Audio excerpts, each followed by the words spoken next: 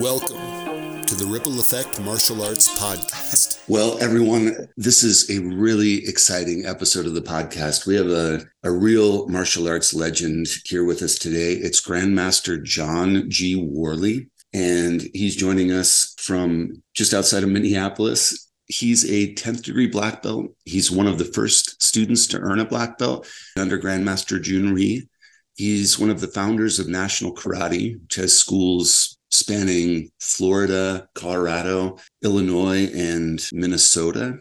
He's been a martial artist for the past 60 years and really can't believe we have him on the program. Great. Welcome, Grandmaster Worley.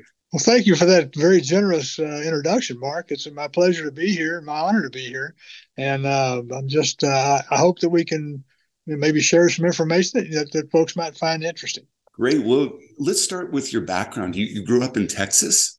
I did, yeah. I from Fort Worth, Texas, that area, the suburb.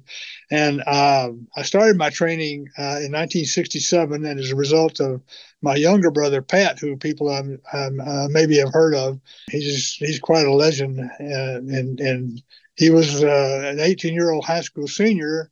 I'm 5 years older than him, and I'd always been active in athletics throughout high school, but then I wasn't, big enough or fast enough or strong enough or good enough to pursue sports beyond the high school level. So I'd kind of let myself get out of shape, and I was married and was soon to have a daughter, and was just trying to kind of, make it through life in the early stages there.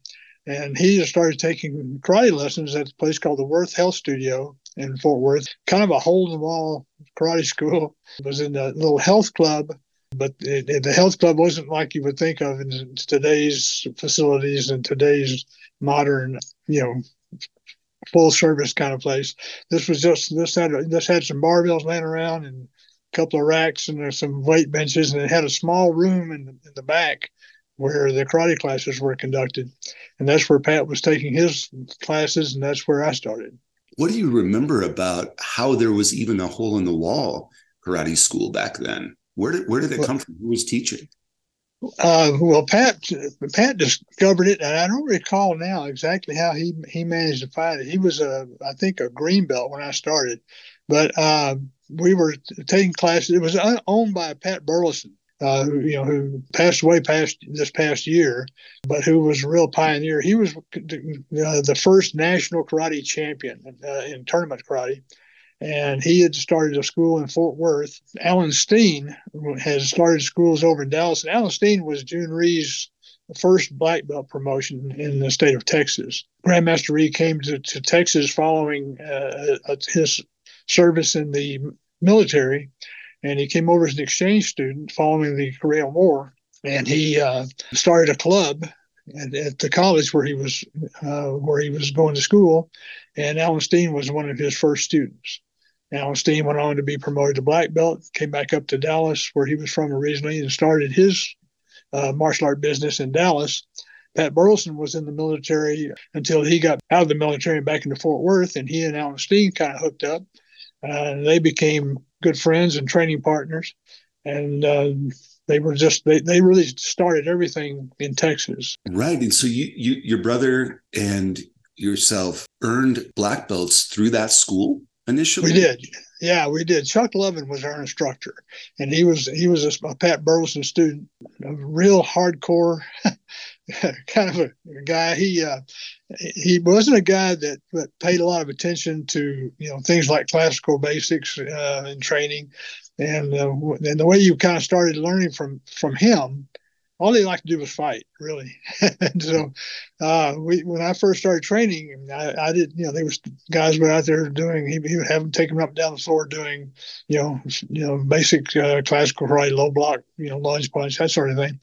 And he'd just say, well, watch the guy in front of you and just do what he does. And so that's kind of how you learned your basics and that sort of thing. That in that school, the emphasis was all on sparring and fighting and self-defense. Very little training went into form. Matter of fact, Chuck would say, now you boys work on that form stuff at home, because I don't really have time for that in the class here, So we were kind of on our own. I consider that when I got to Washington, D.C., in 1970. That's really when my classical karate training began, was when I got with under Jhoon Rhee's direction, because he put a heavy emphasis, a great emphasis on all of that sort of training. And so that's kind of where I felt like my martial art training began. I could fight a little bit when I got to Washington, but I really had a very poor background in martial art classical training. So did you essentially start over as a white belt at that No, point? no. No, actually, Pat and I both went to Washington, D.C. as black belts. We had been promoted to black belt. We took our exam for black belt. We were part of a brown belt all-star team, sparring team, that went out to California, and we fought against a team of all-star Californians. It was at a tournament organized by Chuck Norris and Mike Stone. And this was a team they put together. That was the main event of the tournament, was the team competition between California All-Stars and Texas All-Stars. And I was an alternate on the team. The 5 guys who were on the team were better than I and more successful tournament fighters. But I had enough success that they said, well, if somebody gets hurt, then we'll put Johnny on the team. So I went out there with him, and as part of the deal, if you were eligible for black belt, you could take the exam at one of Chuck Norris's schools. He had a school in Redondo Beach, California. Pat and I and a guy named Bill Watson were all 3 eligible to test for black belt. So we took our exam at the Redondo Beach school with Master Steen and Chuck Norris and Mike Stone and Skipper Mullins and a couple of other fellows who people may have heard of, Joe Lewis. Absolutely. They were all in sitting there watching us, and unlike today, when our students test for black belt, they obviously have a very strict curriculum, and everybody trains and gets prepared for the black belt exam, knowing exactly what they're going to be asked to do and that sort of thing. For us, we had no idea what we were going to be asked to do, and so they would take turns, just saying, okay, let me see you do a jump front kick, punch, spin hook kick, go. Wow. And that's what we did. We didn't know how long it was going to last. We didn't know anything about what we were going to be asked to do, and so we just had to go out there and go as hard as we could, and hoping that we had enough energy to make it through the exam. So that was our black belt test, and then the fighting part of the exam was going to be the next day at the tournament when we fought the California team. And so, the next day we had the main event there, and all 5 of our guys fought the California team. They had a really, really good team as well. And it came right down to the wire, and the Texas guys won by, I think, 1 or 2 points at the end of the event. I wasn't asked to fight because none of our guys got hurt. So afterwards, I went over to Mr. Steen. I said, Mr. Steen, didn't do my fighting requirement for the test. And he went, oh, yeah, that's right. So then he said, oh, wait a minute. Okay, guys. So anyhow, he lined up the 5 guys on our team, and I just had to fight them one after the other. And so that was a pretty exhausting and humbling experience for me. But I got through it, and they said, okay, yeah, you guys are black belts. Was it continuous sparring, or how did it was hard point fighting? Okay. It wasn't full contact. This was all before full contact. Obviously, in those days we had no equipment, no gear. Just cup. You wear a protective cup. Some guys wear a mouth guard, and it was all bare knuckle. And a lot of the tournaments in those days were actually on concrete floors. Allen Steen had a big tournament in Dallas, the U.S. Invitational. At that time, one of the top 3 tournaments in the country, and all the sparring was right on bare concrete floors. That's just how it was. After we made black belt, Jeff Smith, who was also on the team, had an opportunity with Mr. Rhee to go to Washington, D.C., and he did. He went out there and started teaching.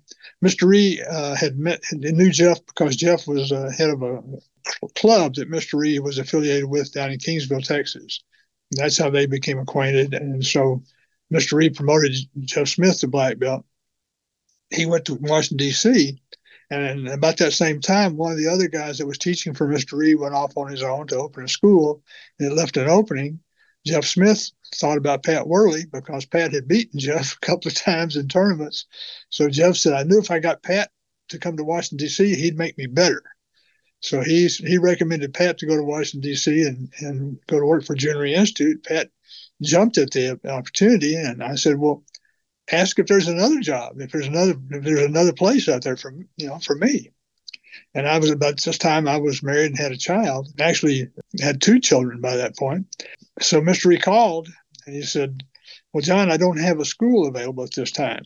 I said, well, Mr. Rhee, if I come out there and I'll get a job doing something, I'll wash dishes or, dig ditches, whatever I need to do. If you'll just let me know that when the first opportunity for a job comes up that I can have it. He said, you would do that? I said, yes, sir, I would. He said, well, gee, okay. so I packed my family up in a car and we drove to Washington, D.C. By the time we got there, Mr. Rhee had said, you don't have to worry about getting another job. I've decided to go ahead and open another school. And so he opened a school out in Annandale, Virginia. My first job when I got to Washington, D.C. was, building the school, building the karate school. Oh, wow. It's so fascinating how networking works in the karate world. Yeah. This guy beat me sparring, and so I'm going to make sure you come out and head up operations. Actually, I have something in common with you in that regard. I also followed my brother in 2001 to Washington, D.C. at a whim. I packed up. I live in Colorado, and I packed up my stuff, and a week later was in DC and didn't have a job. He just said, it's a big city and we're going to figure it out and everything. And it was actually September 11th, 2001. That's when I the truck on Connecticut Avenue. But anyway, I also just had a passion to work at the Smithsonian, and I just said, anything you got, I will do it. And sure enough, it worked out. And I was there for 5 years. But so you built the first school, and where was that in the city? In Annandale, Virginia, okay. Just outside, just out of Fairfax. You I'm sure realize, having had a shared experience, what a great opportunity for someone from Texas, who we'd hardly been out of the state of Texas at all, my wife and I, Patty, and to go to Washington, D.C., which was just, as the center of the world, and to have that experience, it just was mind expanding on so many different levels. We met so many different people, so many different cultures, and it was just a wonderful time for us. As I mentioned, at that time I started training directly with Mr. Rhee, and he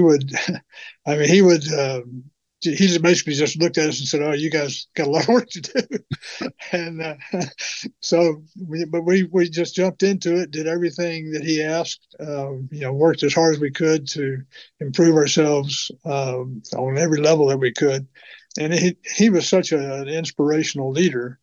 It was just a joy, really, for us to be able to train with him and to watch what he did and try to emulate everything that he did and everything that he taught us. And he put a lot of training and emphasis on philosophies and really what martial art training was supposed to do for people beyond kicking, punching, and self-defense. So that was a great experience for us, and we gained so much from that. It was one of the most enjoyable times of my life was the 3.5 years that we spent in Washington, D.C. That's amazing. And as a young person, you were married, you're a father, and Jhoon Rhee was at that time too, correct? Yeah. Oh yeah. He was married and had, I think, how many kids did he? I think he had 2 children at that time as well, young kids, Jimmy and Mimi and Chanu. So he had 3 kids. But he just, he kind of took us all under his wing and helped us get established. Helped us. I didn't have any furniture really to speak of, and so he went out and co-signed at a furniture store for us to get some furniture, and started to basically teach us everything that we need to learn. The first night I got there, this is before my wife came, and I went down there first for a short visit. and we were all out at his main school at 2000 L Street in downtown downtown Washington D.C.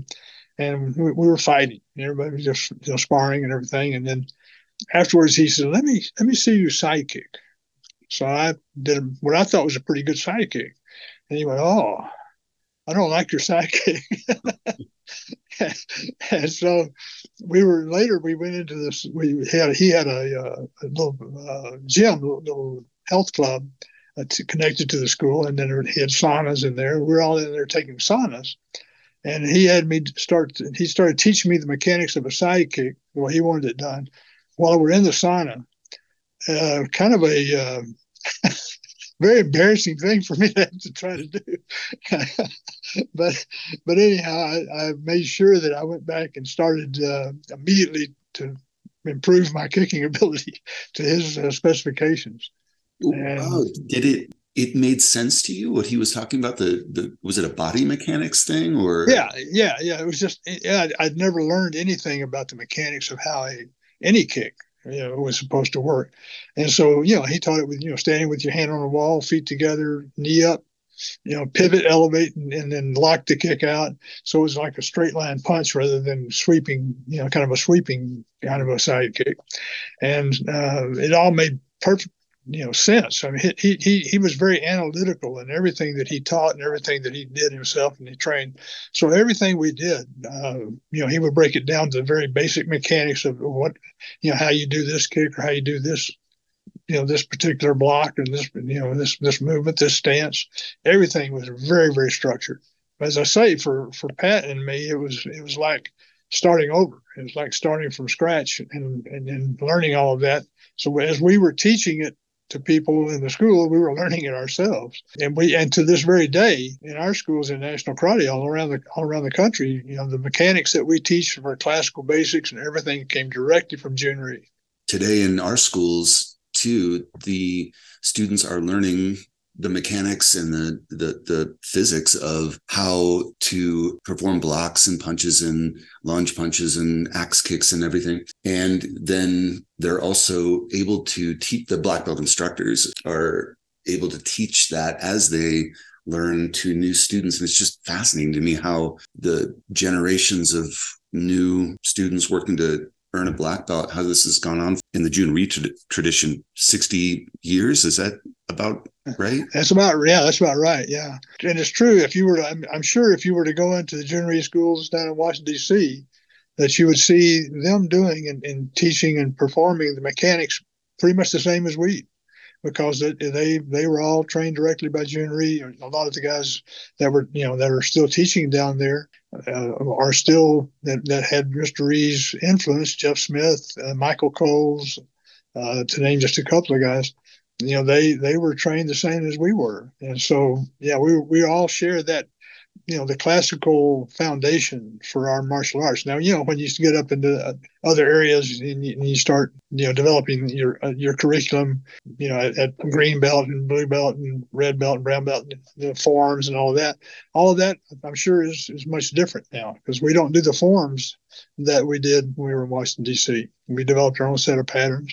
But the mechanics and the classical, foundation for all of that came directly from Jhoon Rhee. And he had really done a lot of things different than how he had been trained in his traditional Taekwondo training back in Korea. Because just like I say, the kicking on that one kick, the side kick, for example, he said that never made sense to him the way he had been taught. And so he went back and experimented with it, and he developed the kind of side kick that we all learned and trained with and now teach. And it's different, but in our opinion, it's the best way that you can do a side kick.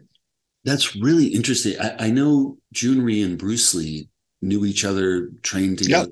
Yep. And it's, I think, very well known that Bruce Lee's Jeet Kune Do philosophy is what you're saying. Well, I'm not sure if this is the traditional way, but I understand it differently. And this seems like it works, and take what works and throw out what doesn't. Was Jhoon Rhee, it sounds like he had that mindset too.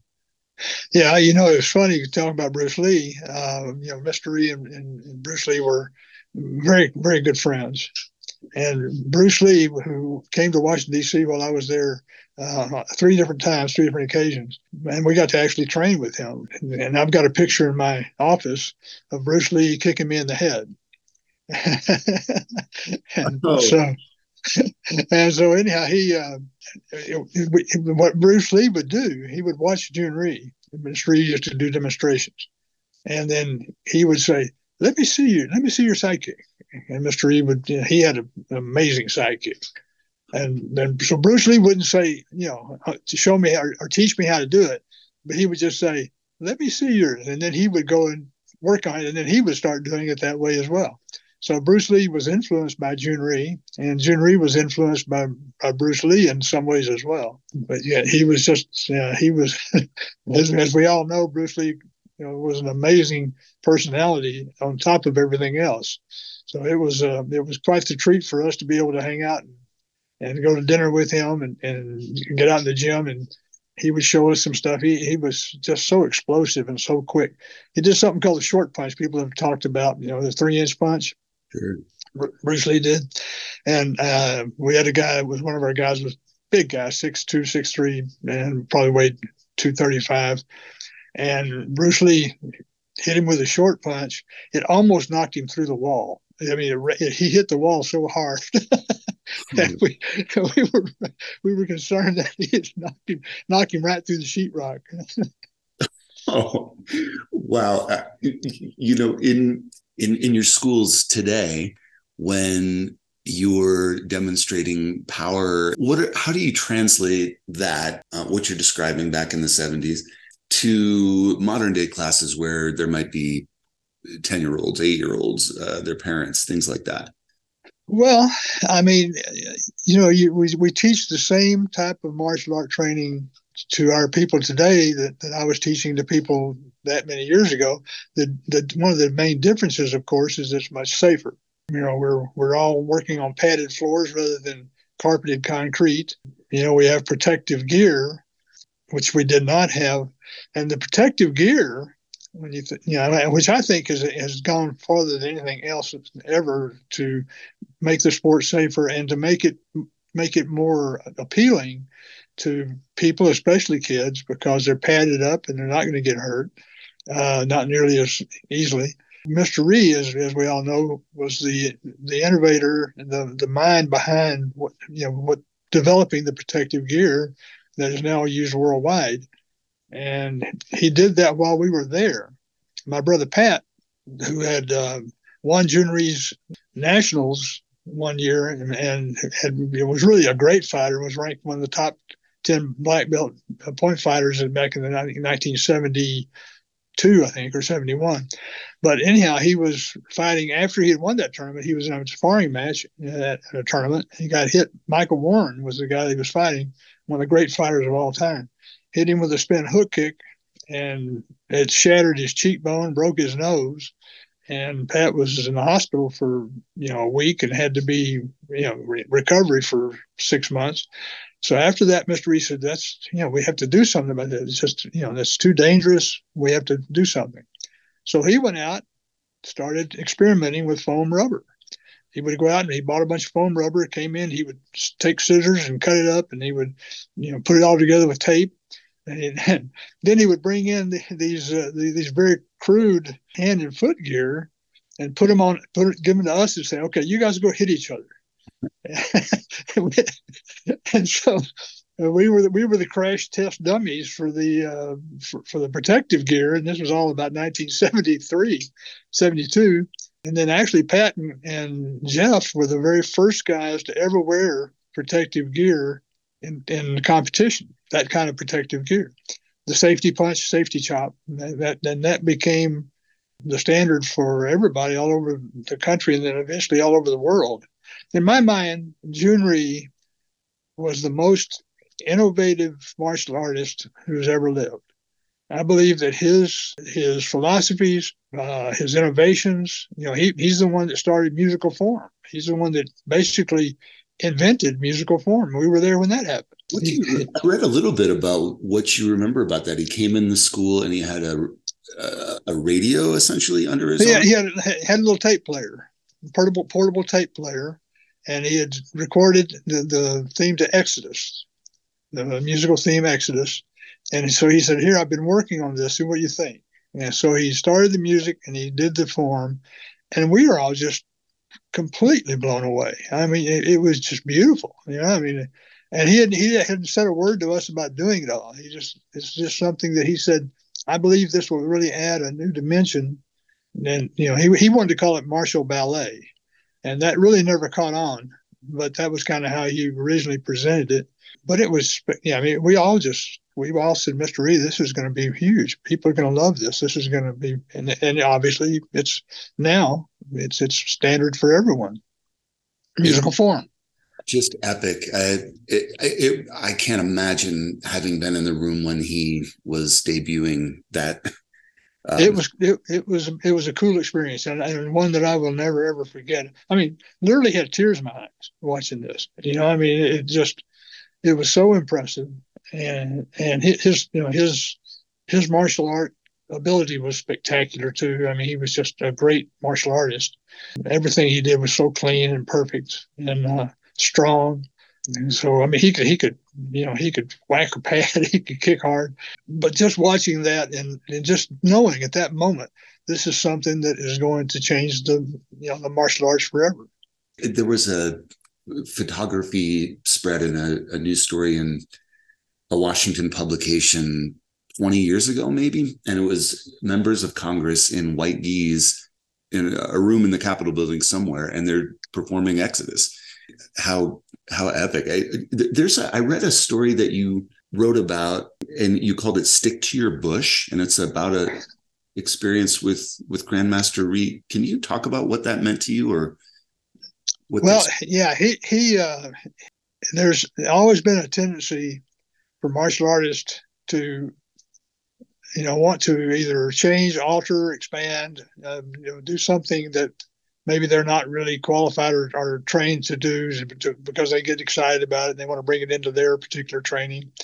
And, some of those things have turned out great for people, that have expanded and added, Krav Maga to their curriculum or something like that, for example.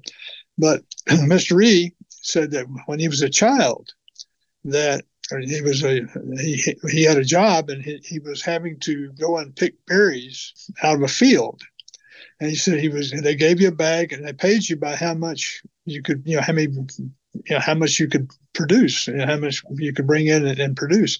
And he said he would watch people and they would go and they would pick from one bush for a little bit. Then they would run over and start over at a different bush and pick a little while, and then move and go to a different bush, and they were running kind of all over the place.